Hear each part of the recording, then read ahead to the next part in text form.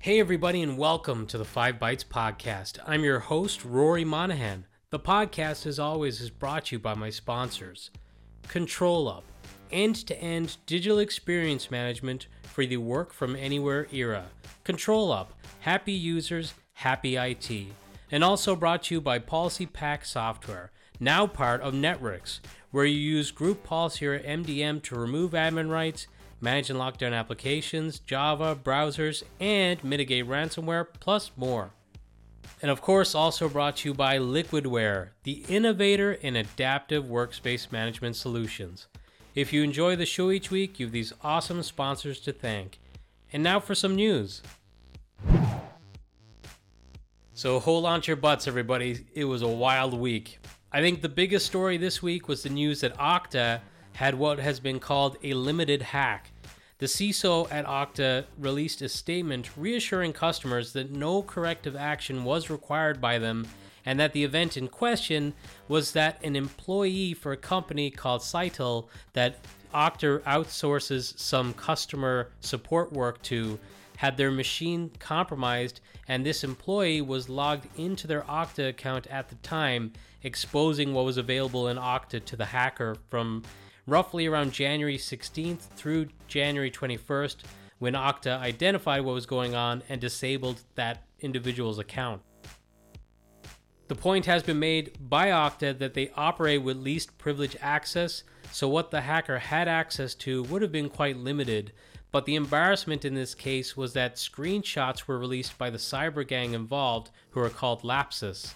The event occurred back in January, as stated, and Okta claimed the outsourced company only sent them a summary report of the incident on March 17th, with the full report only being delivered to Okta just hours after Lapsus shared the screenshots. So essentially this went viral before Okta had their hands on the report into the incident.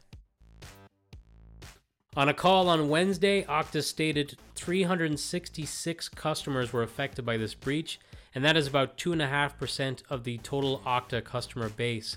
Though Zim Ketter clarifies that this number is the customers whose Okta garbled word was accessed by Cytel during that period.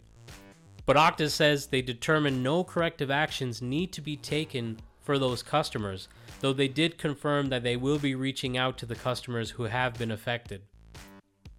In this case, there was definitely initial panic when the screenshots leaked, and unfortunately, Okta were a little slow to issue a reaffirming statement, but to take them at their word, they didn't have the full details themselves until hours after the screenshots already went viral. It sounds like a bad week for Okta, but also a really bad week for Cytel. To bring this back a little bit now, I reported on a previous episode of the podcast about an NVIDIA breach. Well, wouldn't you know it, the culprits in that breach are the very same Lapsus gang that hit Okta. If you weren't aware of this, it is worth noting again that according to BleepyComputer.com, it appears that NVIDIA's code signing certificates are being used to sign malware to appear trustworthy and allow malicious drivers to be loaded into Windows.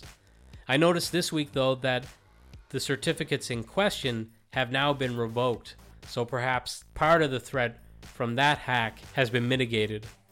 And because misery loves company, this time that company happens to be Microsoft, who this week also acknowledged they were hit by the very same group. The gang posted a screenshot of their Telegram channel indicating that they hacked Microsoft's Azure DevOps server containing source code for Bing, Cortana, and various other internal projects. Monday night, the hacking group posted a torrent for a 9 gigabit 7-zip archive containing the source code for over 250 projects that they say belong to Microsoft. BleepyComputer.com reports that when posting the torrent, Lapsus said it contained 90% of the source code for Bing and approximately 45% of the code for Bing Maps and Cortana. For their part, Microsoft stated, quote, "Our investigation has found a single account has been compromised, granting limited access. Our cybersecurity response teams quickly engaged to remediate the compromised account and prevent further activity." End quote. They also reaffirmed what they have claimed in the past, That is, that they do not rely on code secrecy as a security measure. So essentially, even if they got the source code, this should not be compromising to Microsoft customers or Microsoft themselves, hopefully. Interestingly, in the case of these Lapsus attacks, it has been suggested that social engineering is involved, and even the possibility that they are paying corporate insiders to gain access. I guess why work hard, just work smart. Hit people up on LinkedIn, maybe message them and say, hey, do you want to make some money? Give us your credentials. I guess that works too. There's also been suggestions from Krebs on Security that the attack on Okta and Microsoft was run by a 17-year-old from the UK who recently bought the Doxbin doxing website and then leaked its database. I would guess probably next week there's going to be further clarification on all of this, so it'll be interesting to read. But there have been several other large companies who have also announced that they've been attacked, including the likes of Samsung, Ubisoft, and more. And Krebs on Security again suggested the Electronic Arts, our EA breach, may have been from a member of Lapsus too, so it would be really interesting to see how this develops further. And in a week when the US government warned of heightened risk of cyber attacks, unfortunately there were plenty more stories of organizations announcing they have been attacked, including the Scottish Association for Mental Health, whose email and phone systems were taken down. Their chief executive, Billy Watson, stated, quote, "We are devastated by this attack. It is difficult to understand why anyone would deliberately try to disrupt the work of an organization that is relied on by people at their most vulnerable. Our priority is to continue to do everything we can to deliver our vital services," end quote.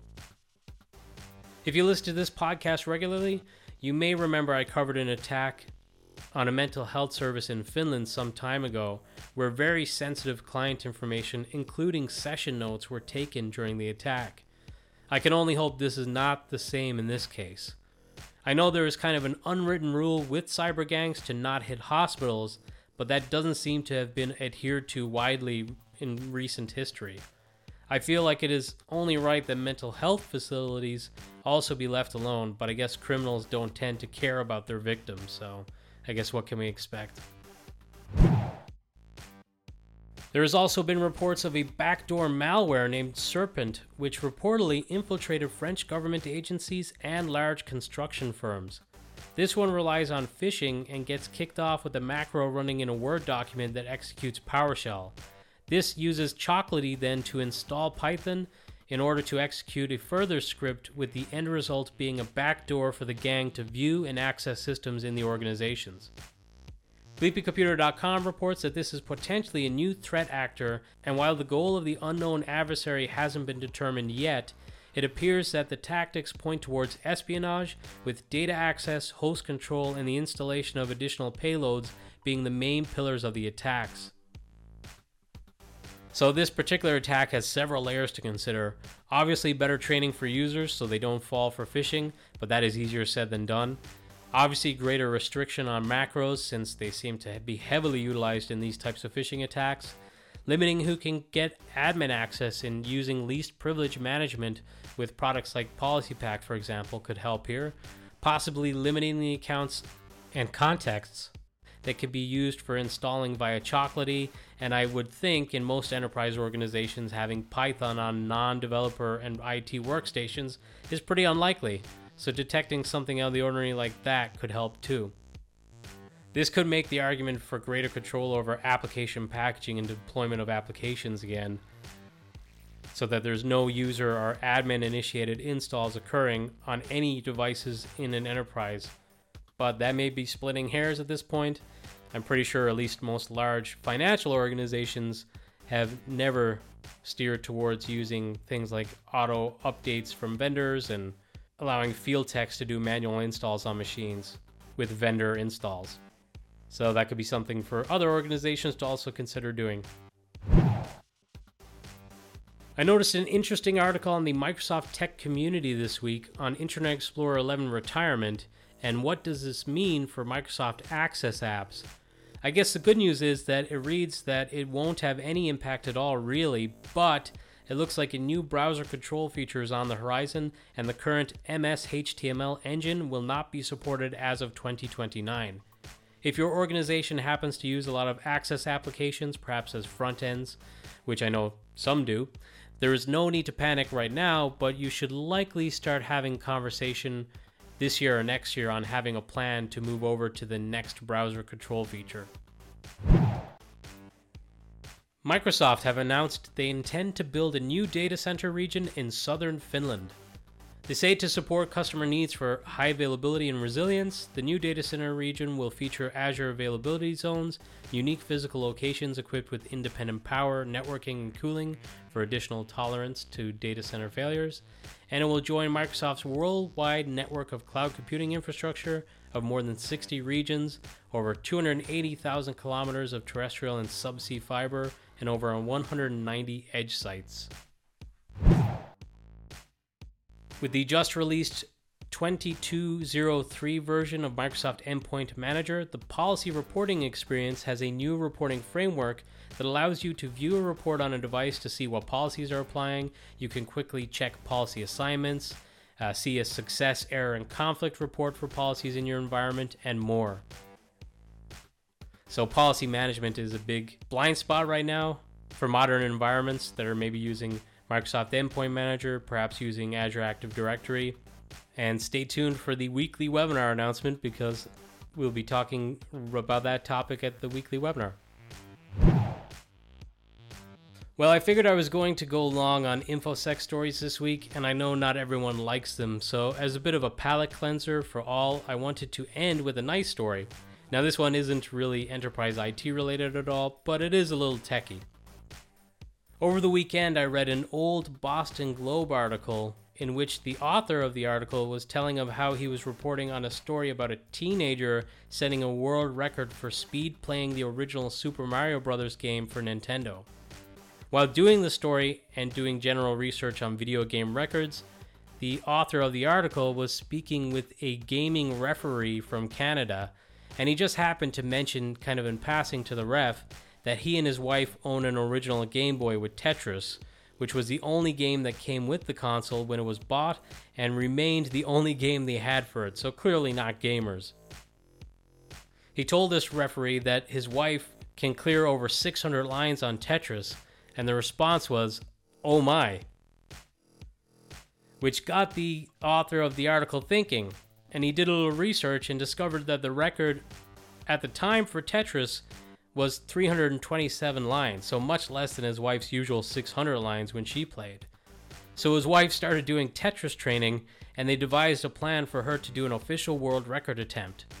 During her attempt, she cleared 841 lines and obliterated the previous record. The article is fantastic. It sets the scene really nicely. It describes like she's doing it in kind of like an arcade environment with people around and cameras and stuff like that, talking about her nerves. It's a really great read, and I'll share a link to that if you want to read it for yourself. And I'll share that link on 5bytespodcast.com under reference links for this episode, which is episode 222. And now, a weekly webinar.